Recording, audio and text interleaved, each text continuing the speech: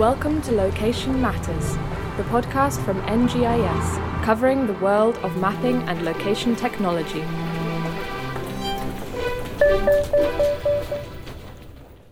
Hi, I'm Sarah Butler, and welcome to Location Matters.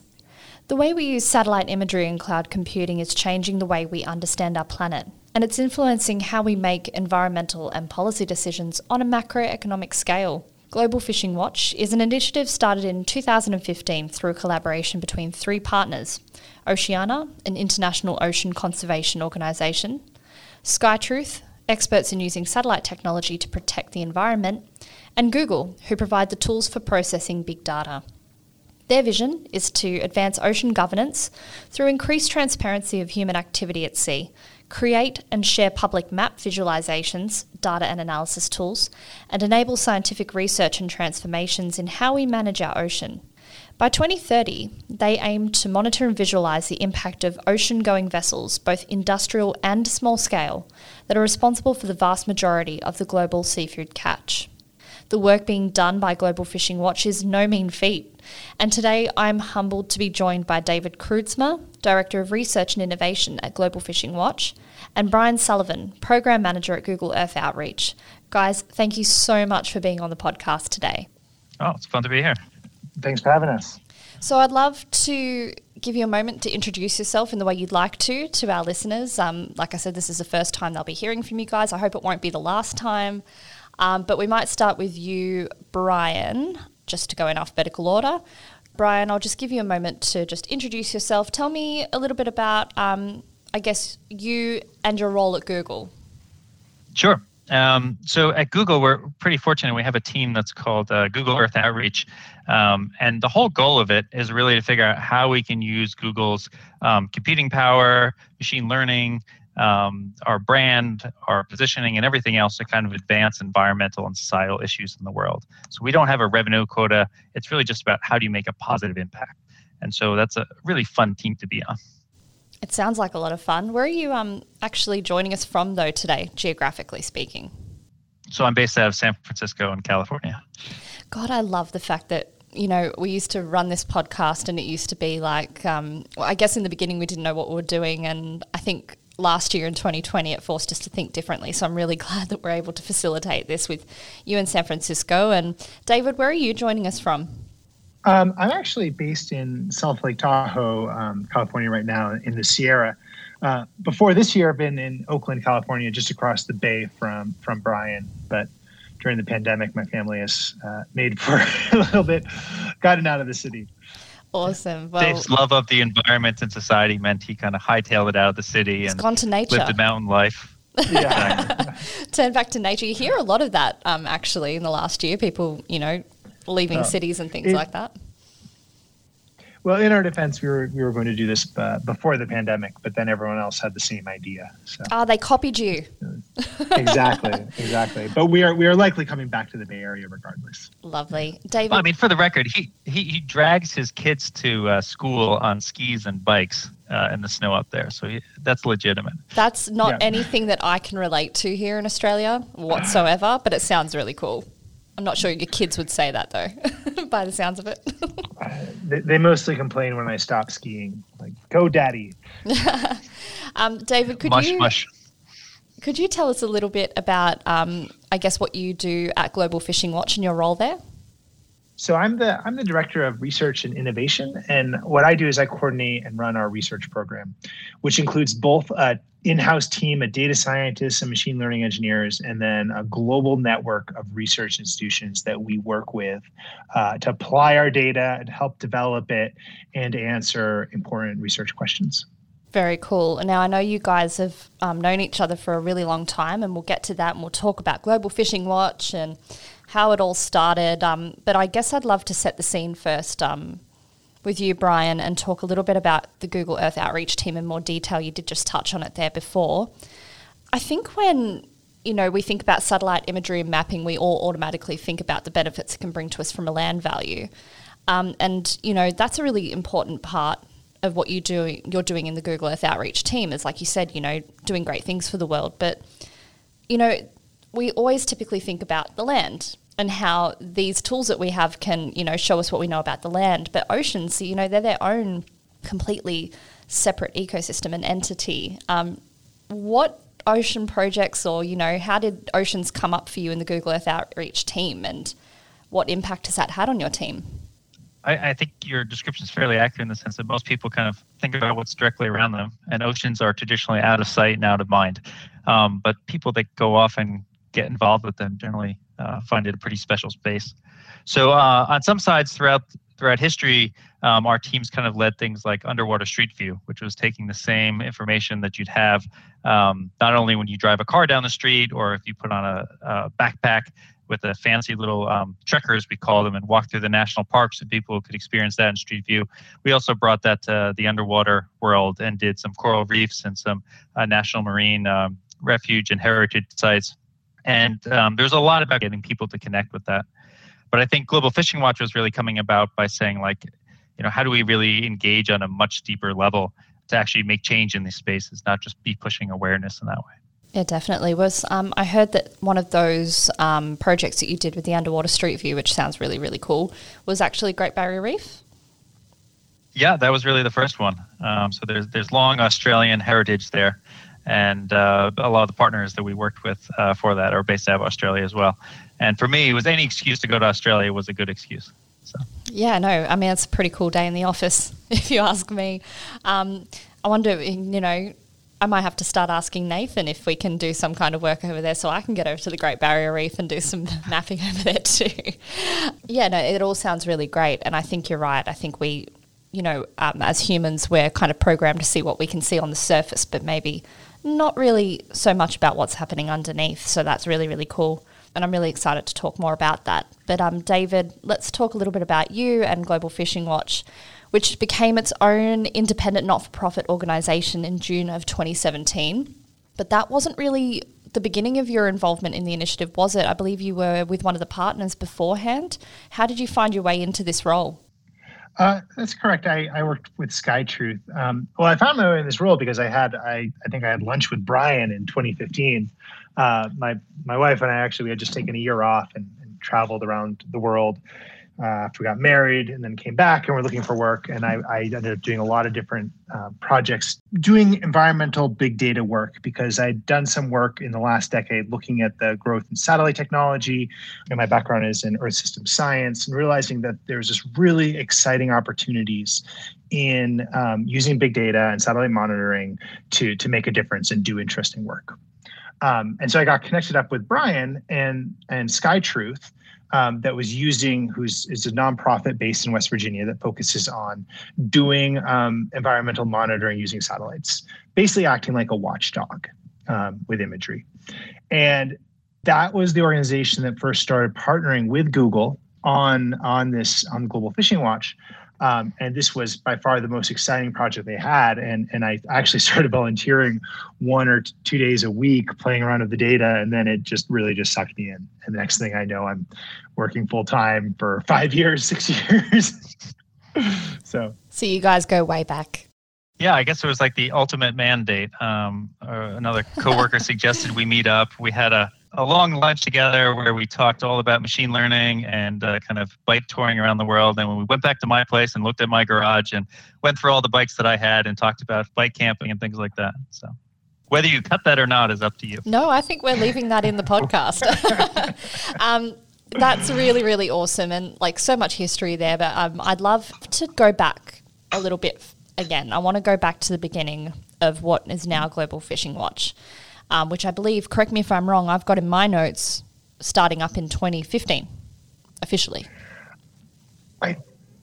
Give or take. I think so. But the idea really was started in 2013 or 2014. And that was with SkyTruth, yeah? Yeah. Well, I think it was, what's fun is because we have founding partners and we're all very passionate about this, the reality is it was a long time ago and everybody has their own story. But for the most part, they align in this way. And so Google Earth Outreach used to hold kind of these big conferences where we'd bring a lot of other nonprofits and academics together to look at how Google tools could be used in their area. And Paul Woods was the CTO of SkyTruth, and they were doing a couple things. And so we were demonstrating how much data you could fit in a browser. And to do that, we were showing kind of ships moving across the ocean. But it was more of a visualization exercise and a technology exercise. And at the same time, Paul was looking at how you could kind of monitor marine protected areas to see if boats would be fishing in or around there. But the reality is, if you looked at a terminal and saw all these boats moving in an area, you didn't really know what the boat was doing unless you had some expertise in that.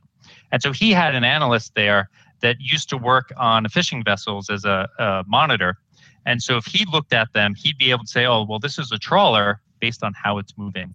And this is a long line vessel based on how it's moving. And so he was sharing some of that information with us. And what we said is, like, it takes a human to be able to do that because we're picking out a pattern.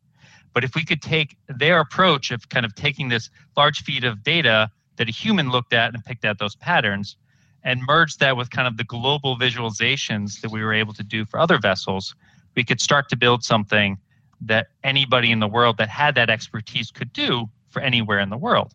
And then the next step of that was, because a human's able to do it, can we train a computer to recognize the same patterns that a human can? And then that was maybe there's something here, let's go play with this and see what comes.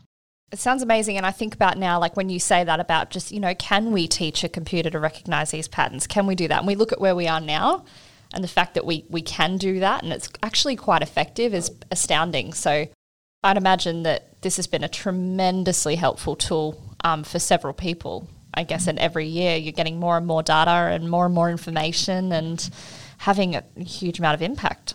Yeah. I think what was interesting is when we first started it, the idea was like, this is something that will become almost inevitable within a couple of years. And when we were first doing it, it was kind of just becoming possible. And that's true across a series of areas. From a technology perspective, we were just starting to get more and more of the satellite data of where boats were positioned. And if you looked kind of 3 years before we did that, when you looked at the data, it's very coarse. And so you don't really have a sense of where a lot of these boats are.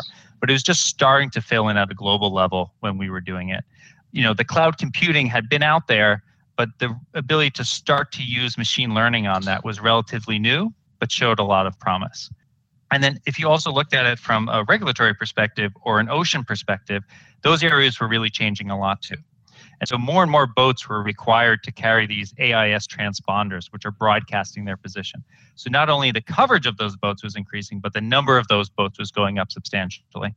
The EU was requiring it in ways that hadn't before. The US was shrinking the size of the boat that was required to capture it.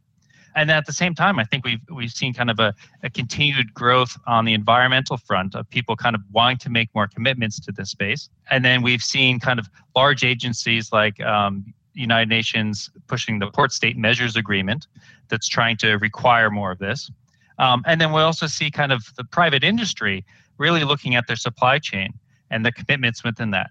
And that's both from kind of an environmental perspective, but also the pure fiscal one, saying, look, we need to ensure we're going to have fish for the next 15 or 20 years because so much of our business is based on it. And there was a societal impact that people were becoming more and more aware of things like slave labor in their supply chain. And they want to ensure that from a brand and risk management perspective, that wasn't happening. So all of these things were coming together that I think really aligned well. But I don't think it could have been done 5 or 10 years earlier. And I think it's only really becoming at the scale that's like fully operational in the last 2 or 3 years. Yeah, definitely. And we all know that when you have a great idea about something and, I guess the idea is a little bit more independent of what you're maybe considering, the day job is that you need partners. I'm thinking back again, like going back to 2015, and it's like, this is a great idea. We have the capability to do this and we think it can be done. But in my mind, it's always better when you've got other organisations, other people around you who share that same passion, are willing to support that idea. When you're driving an initiative of this scale, I'd imagine with this such a huge level of impact, you need those other partners. And I'm sure that early on those partners were pivotal in helping to deliver the initiative too. And you have a pretty amazing list of partners and founders. But David, maybe you can talk us through a little bit more about who these key organizations and even people are. Yeah, and I think it's important to think about when you talk about partners, what the real challenge is, you can't just have a nice technology here. Because the people what Google brought to the table and what some of the data scientists and machine learning people brought to the table was exactly what Brian described, which is his ability to take this new technology and see phishing in an entirely new light. However, the people that know how to do that don't actually know what the phishing regulations are, or where the legal phishing is that you should look, or know how to run a campaign to make change. And the people that know how to do those things don't have access to the data science. And what, one of the biggest lessons for me on this project over the last 5-6 years is that in order to make use of these big data tools, you need an interdisciplinary team. And so what we have done is we are working with, so the initial Global Phishing Watch project was a collaboration between Google, SkyTruth, a nonprofit that does remote sensing, environmental monitoring, and Oceana, which is a campaign-driven nonprofit that tries to make policy change in the ocean. And so there you had kind of the three different legs, each bringing something different to the table to be able to collaborate to do this. Now, I was brought on to help manage the research program, which was then this collaboration we have with leading researchers at different universities. And we originally were going to work, when I joined the program to work with them, the idea was that they were going to give us stuff which we could then put into Global Phishing Watch. And what quickly became apparent there for me is that the leading researchers, the people that know the most about ocean science, biology, ocean policy, economics, don't have the big data resources to process this stuff or make sense of it or machine learning. And so by connecting it up with them, we were able to not only produce new exciting tools for Global Phishing Watch and then provide useful things for our policy partners, but also do really breakthrough science. And that has been some of the most, for me personally, the most exciting thing is getting to make discoveries that no one has done before because you have these collaborations. Yeah, no, definitely. And it's really inspiring to hear you guys speak about this project and you have so much passion for it. It's actually quite lovely. I mean, I'm really lucky in the position that I have here at NGIS Australia is that I get to be involved on the peripheral of these sorts of things and seeing the impact that they're making. And there's so many amazing projects happening at the moment and so many wonderful initiatives. And it really is a privilege to be involved. And I can hear it in both of your voices that I can hear how humbled you are, I think, to be involved and to be making this kind of difference. It's really cool. So I'd love to start diving into some of the technical side of Global Phishing Watch and what takes place under the hood. You know, we've got a lot of listeners that love talking about the technology side of things, and we've kind of brushed on it earlier about what's possible. Global Phishing Watch, I know, has over more than 10 terabytes of global fishery data and is collecting millions of messages from around 200,000 vessels daily. That's absolutely massive. How much of a challenge was it for the team to design and architect a data pipeline to scale with collecting this much information? Well, the current tools actually make it very easy in some ways. There's a lot of challenges in it, but the modern big data stuff, and we use Google Cloud Platform for all of our processing, makes it easy to scale things. So you have one operation, and all you have to do it, is 50 billion times, and you can just do it. It just distributes across a lot of computers. We also use a lot of Google BigQuery for our analysis. So it's a big challenge, but it's becoming easier and easier. So I think that's kind of one answer. That the answer is that it does take a bunch of engineering time. There are certain problems, but there's a lot of tools to deal with it that did not exist a decade ago. I just checked our database, and we have over 50 billion GPS positions in our database. So that's unbelievable. It's really great. I love hearing that we have a lot of clients and lots of partners and really cool projects, and a lot of the projects that we're doing in our Google Earth Engine and Group on Earth Observations projects. You guys might have heard about those. That are loving Google Cloud Platform, David, for the same reasons that you said. It's like, if it needs to scale up, it just happens, and they're all collecting huge amounts of data as well. So it's really advantageous, I think, particularly I'm finding in the satellite imagery space, and also having access to these, numerous data catalogues that can supplement the good work that's being done too. So for me, I guess it's starting to seem like it just makes sense for projects of this kind. But I'd love to go through a little bit more detail with you, Brian, just about Google Cloud and Google Earth Engine and how they're being used to deliver Global Fishing Watch, because that is a huge focus of what we do here at NGIS and some of those projects that I just mentioned. Can you talk us through in a bit more detail about that side of things? Sure. I'll probably kick that to David, though, just because while I did a lot of the initial work in the beginning, Global Fishing Watch has kind of grown to about a 50 or 60 person nonprofit now, and I'm not as involved in day-to-day and all the constant pipeline redos. So, David, why don't you kind of maybe walk through some of the great examples of like the recent components coming out of that, as well as how it's been applied? Yeah. Well, I think that I want to talk to what we're doing next. I think it's good to keep giving some examples of what we're currently doing. We're calculating fishing activity all over the world from these vessels. So we're taking, some 400,000 vessels at sea, all their GPS positions for a year, and then running machine algorithms to identify which of those are fishing vessels and when are they fishing. And then we take that database of fishing vessels, of which there's about 60 to 70,000, and then that are active. And we map their fishing activity, and then we're able to share that. And then we do all types of work on top of that. So you can imagine, it's really amazing how much information is in the behavior of how boats move. We can tell how big the boat is just based on its movement. And a recent study we did, which is kind of incredible and just extremely disturbing, is we can estimate whether or not we think they are paying their crew based on their behavior. And what we did there is we basically got lots of examples of boats that had known cases of forced labor. This is a shockingly big problem in the fishing industry, especially in some of these high seas fleets, which can stay at sea for many, many months at a time and get very low cost labor from parts of the developing world. There's many instances of basically forms of modern slavery. And we got many examples of these boats, and they have their GPS devices on, and we can see how they move. And we could find boats that behave similarly, and they often tend to fish more hours per day, go farther from port, all these this doesn't tell us that they definitely had forced labor, but it tells you which ones have a high risk. And so that's really exciting about that, how much behavior information you get based off just how these boats move. And so now we're going on in that. I also want to, talk a little bit about Earth Engine and what we're doing with that, so that we've been looking at this behavioral information off of the AIS data.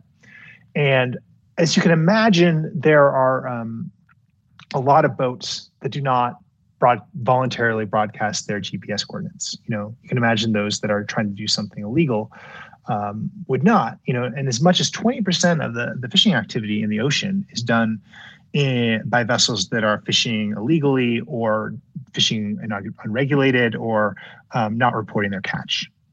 And so it's a very large portion that is illegal or we are not able to track. And a lot of that is done by vessels not broadcasting. So how do we see them? And the answer is you take pictures from satellites. And so we're currently working to expand on using satellite imagery and radar. And we've actually just did that in the past year. We published a paper where we used optical imagery and radar to reveal massive illegal fishing in North Korea.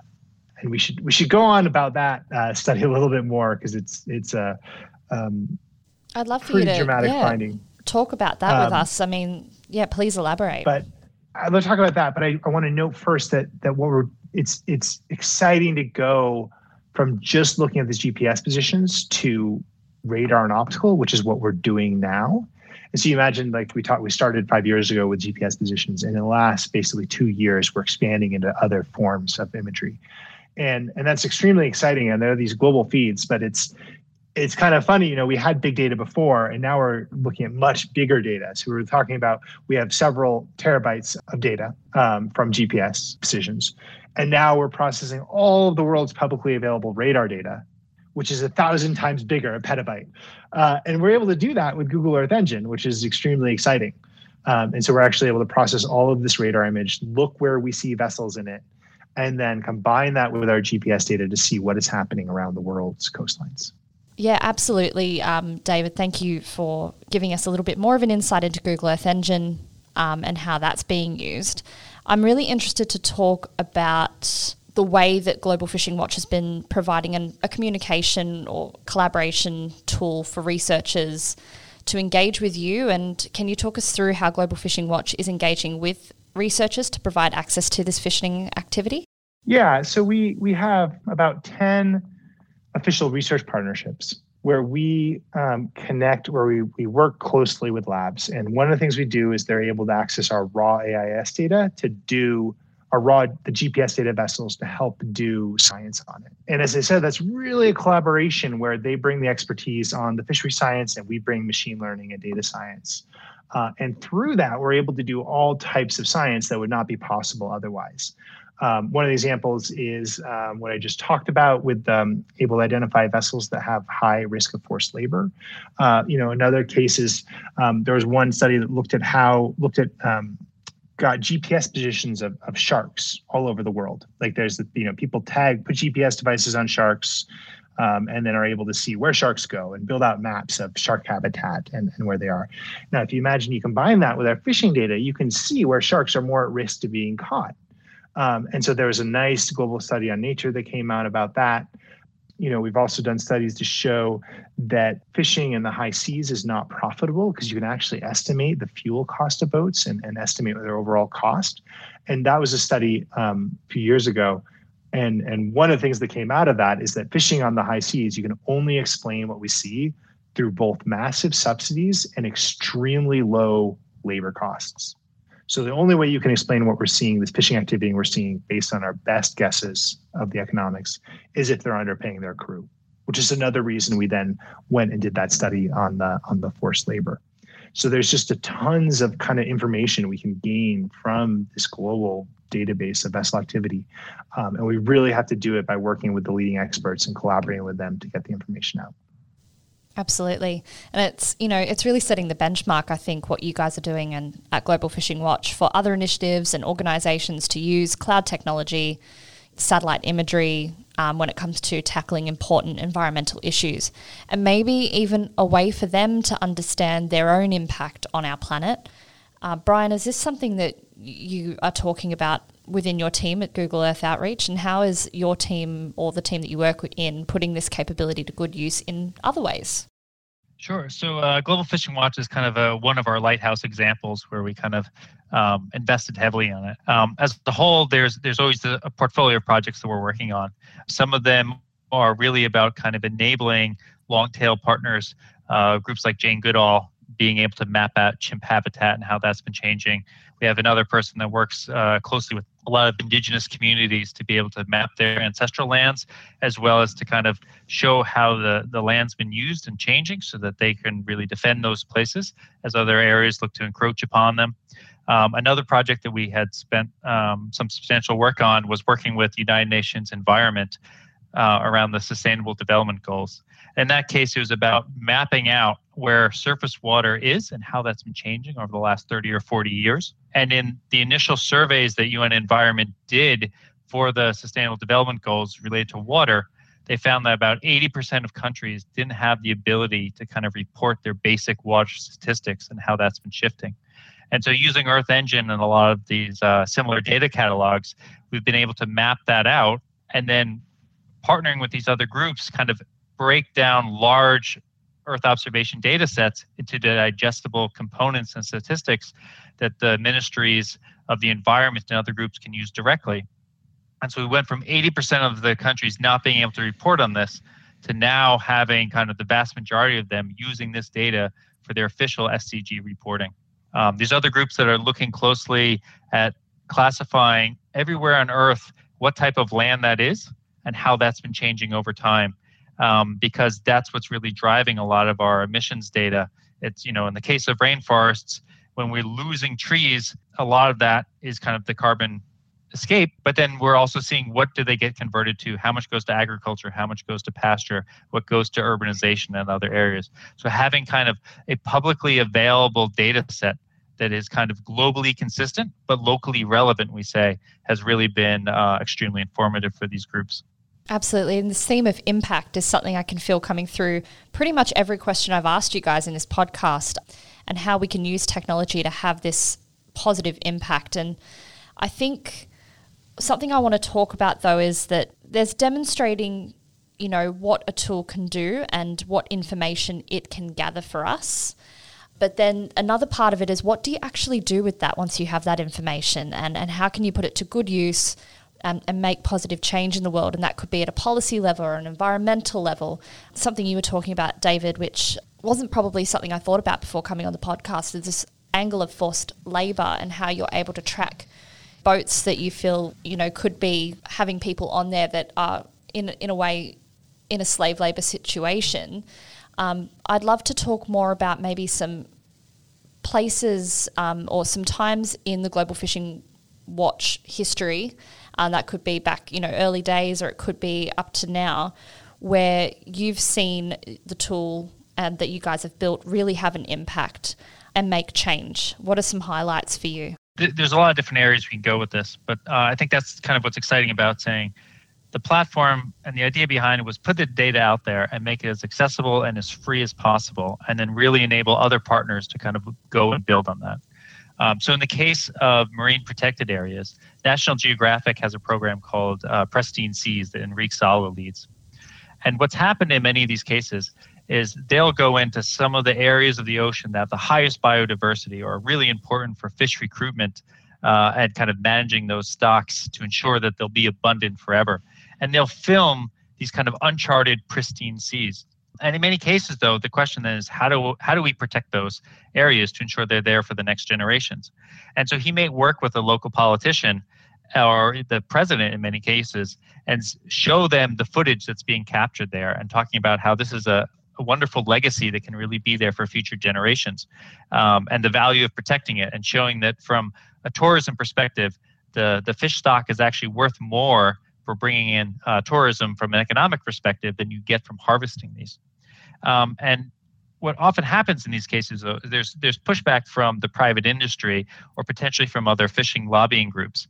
And what they will say is, if you close this area to fishing, that is kind of jobs on the line that will be lost. That is food security for the country that will be lost. And for a politician, those are both very scary things. But this openness of data has really enabled these nonprofits, as well as the government itself, to say, well, here's a map, for example, across Mexico of everywhere that the tuna industry actually fishes. And that's taken right from Global Fishing Watch.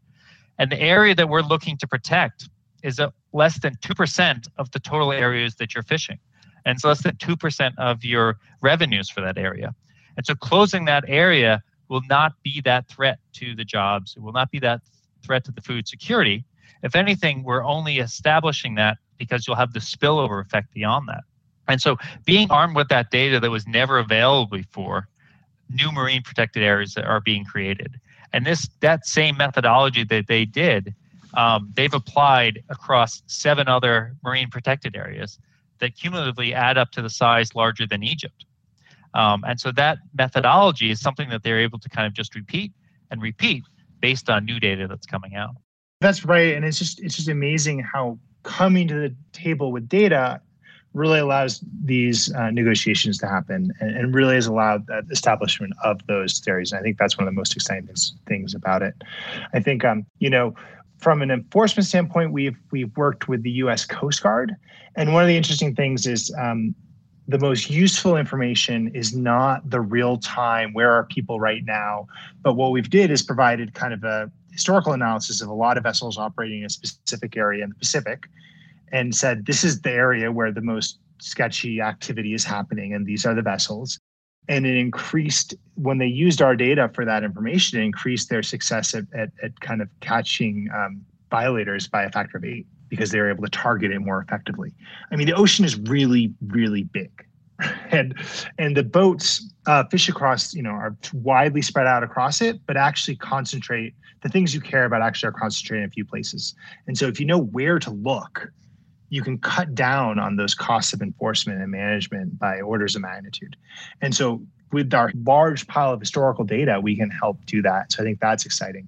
Another thing we're doing is working with governments around the world to provide them directly with our information, and also been encouraging them to share their data. So we've gotten, there's, in addition to the GPS vessel data we have, there's also vessel monitoring systems, or VMS, that different countries have, and they track their vessels' movements on GPS positions, but private data. It's not public like the data we're using. And there's a lot of vessels which don't have the type of device we track, but do have this private data. And we've been able to convince some countries to make this data public because, these fish are using a public resource and their activity should be public in many cases. And so we've gotten Indonesia, Peru, Chile, and a few others coming soon to be able to share their data publicly. So much good work being done, guys, and so much good work, I'm sure, still to come. But David, the big question is, what's next for Global Fishing Watch? What have you guys got planned? Well, I think I gave it away a bit there when I talked about using the satellite imagery, which is the bringing in other sources of information. So we've been tracking fishing vessels, and this technology we've been using of GPS positions of vessels on the water, and also some of this new imagery, satellite radar and optical we've been doing, is good for monitoring all human activity at sea.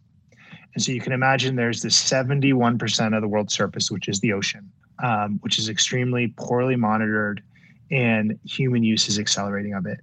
And what we can do with this is monitor all human vessel traffic, at least large vessels, industrial traffic on the ocean, to be able to understand how we're using it, and hopefully that information can empower us to use it in a more sustainable, fair way. And that kind of gets into the stories Brian was telling about marine protected areas. You want to help that across the whole world. And that's only possible if we really understand human activity in the ocean.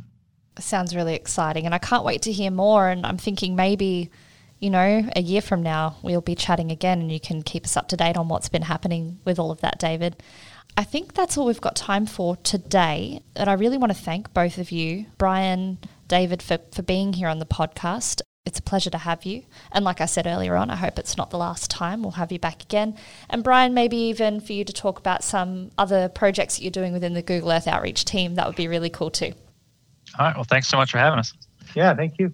Before we go, we might have some listeners who'd like to know more about Global Fishing Watch, or maybe some listeners who want to get their hands on the Google Cloud tools, don't know where to start. What resources would each of you recommend to our audience if they'd like to know more? David, do you want to start with that? Well, I would definitely go to globalfishingwatch.org, and on it is an interactive map where you can see this data that we've been talking about, and allows anyone in the world to track fishing activity, click on individual vessels, see where they fished. It's animated now across 9 years of activity, which is kind of amazing. So that's the first place I would go. And I think within that, if you go to the blog section, you can really get some good stories. We've touched on one or two of them, but kind of seeing those impacts and kind of just seeing the breadth of that, the idea that there's people that are kind of shark ecologists, there's other ones that are big policy wonks, there's someone else that is really into economics, and they're all being reflected and opened up through this data. Oh, and definitely go to the research publications page. Is that a shameless plug? Yeah, it is that. Well, guys, once again, thank you very, very much. We are going to include links to all of those resources that you just mentioned in our show notes. So for all of our listeners, don't forget, as usual, you can go to the njis.com.au podcast page. So you'll just find that within the newsroom, and we will include all of the links to these resources in the show notes. And don't forget that if you love listening to Location Matters, you can subscribe to us on Google Podcasts, Spotify, Stitcher, and Apple Podcasts.